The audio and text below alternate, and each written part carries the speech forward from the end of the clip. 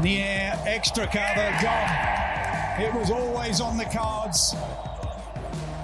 The short ball continues to work. England continue to flap to the short ball.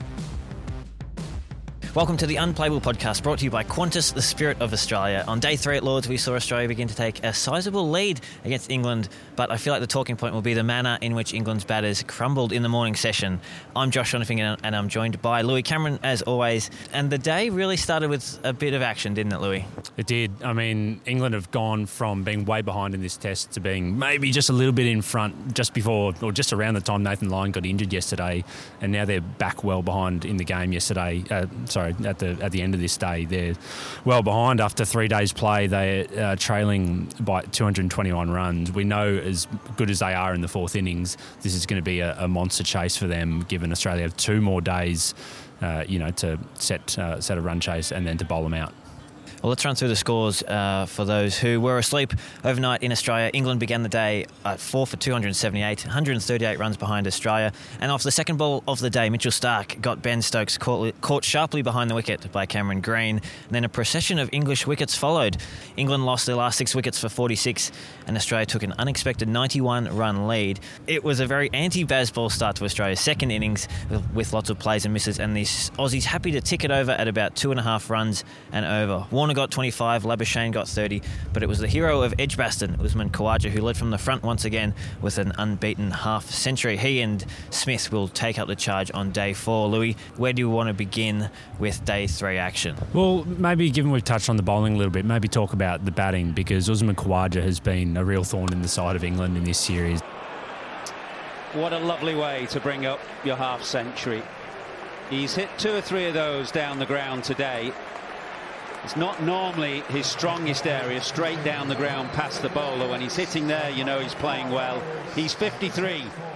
And even in the first innings, his lowest score of the series, 17 runs, he's still batted for 107 minutes. I'm just taking a look at the scorecard here for 70 balls. When you think back to 2019 and how difficult it was against a new ball, Usman Khawaja was coming in at 3 then, and he was basically opening the batting. He never came in after he never came in after the 5th over at any point in that 2019 series. So he was basically opening the batting then now, but they're just setting such a good platform for that middle order. And Australia's batters, they're batting on much better pitches for a start. But it's just been a really noticeable thing that this opening partnership is just really starting to click. Khawaja kind of holds the key, I think, tomorrow for Australia's batting. He's not out overnight on 58.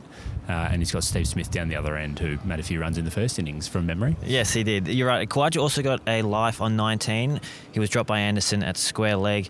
And one thing that stood out to me about Khawaja's innings was his driving. Obviously at Edgbaston, he couldn't drive because the pitch was too slow, so he relied on pulling and cutting. But here in this innings, he has 5 fours on the drive and enjoying that bit of extra pace that Lords is giving him.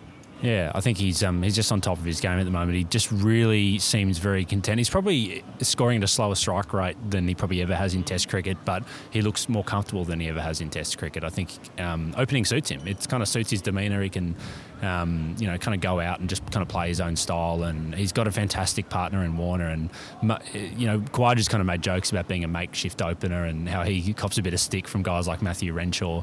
And even Marnus Labuschagne had begun his career as an opener as well. But there's something to be said for that dynamic he's got with David Warner. I know they only put on 63 for the first wicket here, but it's just getting Australia off to such better starts than they did in 2019 when, and 73 in the first innings here as well. So it's really going well for Australia, that part of their game. It would be quite a reincarnation of Usman Khawaja, wouldn't it? Considering how much the experts, I guess in inverted commas, were saying that he couldn't bat in England, especially after his last tours here, and now he's looking down the barrel of back-to-back centuries in tests in England. Yeah, let's not get too far ahead of ourselves. He's got 42 more runs to get there, Josh. So if people are listening to this when plays started tomorrow and you've jinxed him, he'll be dirty on you. But no, certainly good signs for Khawaja for sure. Why don't we get to our moment of the day, brought to you by Qantas, the spirit of Australia, official airline of the Australian cricket team, and proudly representing Australia on the world stage, flying to more than 95 destinations around the globe. And Louis, what have you nominated for today's moment? Well, Marnus Labuschagne was kind of in skittish form today. He didn't look completely set at any point. He got given out on his fifth ball to Josh Tongue, who bowled very well, I should say. But Marnus Labuschagne, moment of the day, so him and Stuart Broad had this fantastic battle. There were two big shouts on the final two balls before tea. They didn't review either of them. Both were good decisions. The decision not to review one after tea, when Broad was basically hitting his pads what it felt like every second ball. He wasn't even appealing. He was just running straight down the wicket and putting his hand up in the air. He did that for a third time, and for a third time Stokes did not review. He should have reviewed. That ball was going to hit leg stump, and they might have got Marnus a little bit earlier. It didn't cost them too many runs, only 14 runs, but it's those kind of little margins that you need to I guess get a roll on when you're coming from so far back in the game. As a fast bowler yourself, do you reckon umpires they don't like it when bowlers run down the wicket and don't turn around and just celebrate as if it's a foregone conclusion? Yeah, I have spoken to umpires before who don't like it, for sure. I'm not sure how international umpires would feel about it. It's slightly different in international cricket now, isn't it? Because often the appeal doesn't really matter that much. When you play club cricket, the captain always says, make sure the umpire can hear your appeal, make sure it's convincing, and you might be able to convince them because the umpire's decision is final. In international cricket, the umpire's decision is not final. We have decision review system in place, so maybe that changes things a little bit because it doesn't really matter if he turns around and sees whether he gives it or not, because they're just going to review if they think it's out. But yeah, when he's running all the way down the wicket, he's got his hand up in the air and then his team doesn't review it, maybe it's slightly overkill. And you just want to do anything. From Stuart Broad's point of view, who I'm a huge fan of as a bowler, I would just be thinking, I want to keep the umpire on side. I'm going to do whatever I can to keep him happy. So maybe something you need to look at. I'm going to throw in my own moment of the day, if you don't mind. I'll digress for a second because during the tea break, I got the chance to hop over to the corporate area and meet Australian football manager Ange Postecoglou. He's just signed with Tottenham Hotspur. We did a little bit of a chat with him for the Cricket Australia website, and just wanted to throw that in there because I don't get to name drop that often. And Ange Postecoglou, he's a super guy. Yeah, my feet are hurting from all the name dropping you're doing there, Josh. I know you're a big Leeds United fan, so well done. You'll be competing with... no, you won't be competing with Tottenham next year because Leeds got relegated. Thank you for bringing that up. Yeah, bad luck, mate. But big name. Obviously a big cricket fan. There are a few big names in that box. Was there a former Prime Minister who was sitting next to, I saw at one point in there? Yes, there was. But we'll leave that to the listeners' imagination who that was. All right, England have a bit of an injury worry in their number 3, Ollie Pope, who we saw he hurt his shoulder a couple of days ago. Didn't return to the field in Australia's first innings, but he did come out and bat, and then he returned to the field in Australia's second innings, which we were all scratching our heads at. But I think you've got a little bit of intel of why he did come back out and field even with a sore shoulder. Yeah, so something that I hadn't really thought much of. So he batted at 3 in England's first innings. They'd obviously had bowled first, so they'd spent that time out in the field. Pope had hurt his shoulder already, so but it was an external blow, so he was able to go in and bat at 3. He didn't have to. Often the rule is if you just go off for change your socks and you spend 5 overs off the ground, I think it's then 5 overs you need to wait before you're allowed to be involved in the match, whether it's batting or bowling. So that didn't apply to Pope because it was an external blow in the first innings when he batted. He looked pretty comfortable. He made 42 off 63. Batting didn't seem to be a particular issue. He got out hooking. He was scoring at a good rate. So then we get to Australia's second innings, and he's out in the field to start with. He is England's best fielder, but he's clearly got a shoulder issue. There were a couple of times when he was chasing balls to the boundary and Ben Stokes went with him. It was quite funny, a guy with a busted shoulder getting chased by a guy with a busted knee, basically because he needed to underarm it to throw it back in.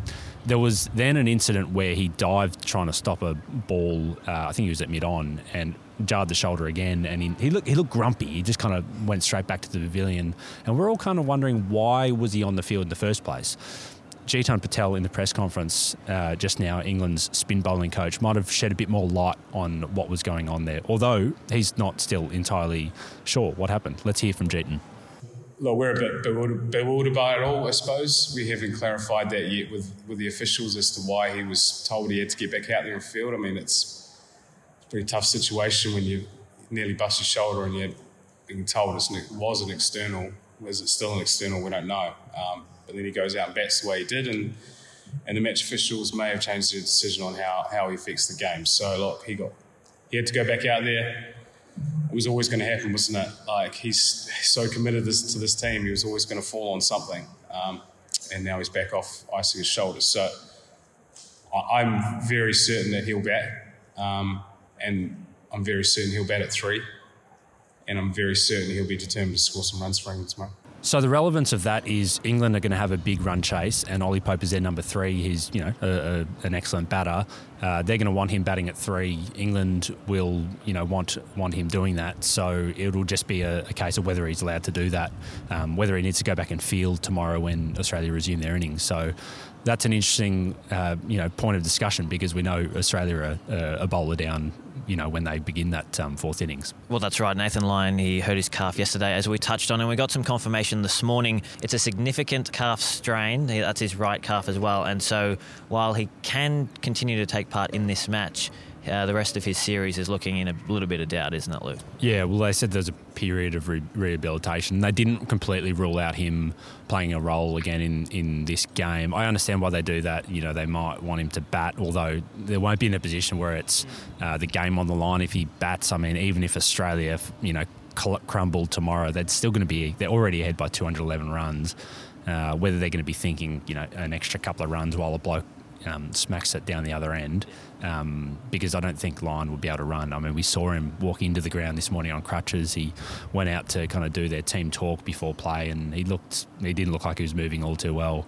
Bowling, I think, will almost certainly be beyond him. And yeah, for the rest of the series, it's very hard to see him playing. Maybe if it was a low-grade strain, we might be able to see him back for the final test at the Oval. But the fact they've said it's a significant strain makes me think that Todd Murphy is going to be the man they need to turn to for Headingley and beyond. Yeah, and the tests are all so close together as well in this series, aren't they? There's really not much time to catch your breath, let alone to recover from a serious calf injury. So Todd Murphy's going to be the one who comes in for Australia if they do decide to pick a spinner. You saw him debut in India, and for our listeners who weren't across that series, what can we expect from Todd Murphy? Fantastic bowler. Australia are in a better position than they ever have been to replace Nathan Lyon. That's a really hard thing to say because he's played 100 consecutive test matches. We know Australia have gotten really used to having him in the team, but I mean, two things. Let's even just have a look at this, fourth innings where they'll be defending a total. Just in this fourth innings, it will be in a better position because they've got Cameron Green. So they already have 4 bowlers. And they've also got Travis Head, who can bowl some pretty handy overs. I got a stat on him that kind of blows my mind, that the first 228 balls he bowled in Test cricket, he took none for 124. His last 251 balls in Test cricket, so since, going wicketless across those first, I think it's about 40 or so overs, his last 251 balls have delivered 9 wickets at 15. And he barely bowled in India as well. So, well, I wanted to give him some airtime on last night's episode, and you shut it down. So this is. Well, I didn't have the stat ready, so now I've got it. I'm prepared and willing to talk about it. And look, he got 2 wickets in that first innings for England. I mean, it was Stuart Broad and Ollie. Stuart Broad and Ollie Robinson wasn't exactly their number 3 and 4 batter, but you still got to get him out. They had problems getting the tail out in the first test. So an excellent catch by Carey, I should say as well. Yep. If we can digress just a moment with. Let's do that. Yeah, I mean the way Carey has kept and batted in this series has just been phenomenal. Like I don't think I don't think he'd mind us saying this. I don't think he could have done that, the catch that he took off Ollie Robinson. I don't think he could have done that when he first came into Test cricket, when he first came into international cricket a few years before that in one-days and T20s. He's really worked hard in his keeping, and it's showing in this series. I've been super impressed by him. Yep, he's already got 4 stumpings of Nathan Lyon, and now this catch, which he could have also taken the bails off. Would have been a 5th stumping, couldn't he? But the edge was so thick that there was no need to take the bails off, and so it was a pretty regulation wicket in the end. And I'm no wicket-keeping expert, but just the way that ball did deviate significantly. It kind of went up more than kind of to his side, but the way he kind of kept his gloves really soft. I remember that's something Ian Healy used to talk quite a lot about with those catches. You don't want to kind of commit too much to where the ball's original trajectory is, because if you do get that fine nick, you might just have to kind of react, I suppose, if the ball hits the top of your gloves or something like that. So super work from Carey. Coming back to the spin discussion, Head will need to play a role in that final innings, because that's normally when Nathan Lyon does his best work. And so for that test, for this test, it's going to be important. And then beyond that, Todd Murphy will definitely come into play, I would have thought. We also had Marnus Labuschagne and Steve Smith warming up before play as well, so they'll be very eager, as we know they always are, to get involved in the action as well. So lots of options there for Pat Cummins. I want to also touch on Mitchell Starc, who yesterday went at 7 runs and over and didn't look like quite at his best, but today... Oh, what a start! Mitchell Starc it is. Stokes looking to turn the ball away, leg side, got a leading edge. Cameron Green did the rest. He took the first over of the day and bowled a 5-over spell to begin day 3 and took 2 for 13 from those 5 overs, and it was potentially a game-changing spell because he got Stokes' second ball of the day, as we've mentioned, and then he cramped Brook up for room. Brook was trying to go down the ground, as we said, with those cross-bat shots. In the end, he couldn't get enough room and just sort of lobbed a catch to Pat Cummins at extra cover. Those 2 wickets, Stokes and Brook, how important could they be? And adding Joe Root, who we got in the first on day 2, which was a really important wicket as well, given how he batted at Edgbaston. Yeah, I mean that ball to Stokes was a cracker, wasn't it? It kind of just held its line up the slope. It kind of didn't deviate down the slope as Stokes was kind of expecting. He just turned his face on it, and Cameron Green, what an absolute freak show in the gully. We've talked about it so much, but the ball was kind of like, it's almost like he didn't look at the ball. He just kind of like was there and he just put out his hand and he's like, yep, that's what I do. I'm in the gully. I'm Cameron Green. I take those kind of catches. So, so a big confidence booster for Mitch Starc, I would have thought, coming into not his first test of the tour. We did see him at the World Test Championship final where he admitted he was a bit short of rhythm in that test. So, but just to get things going in an Ashes series when he only played 1 test 4 years ago, and we know he's got a bit of a point to prove in that regard. So, expect him to be lent on significantly in the second innings. Right, day 3 ended with a bit of rain, but let's hope for clear skies on day 4, when you can catch us again on the Unplayable podcast, brought to you by Qantas, the spirit of Australia.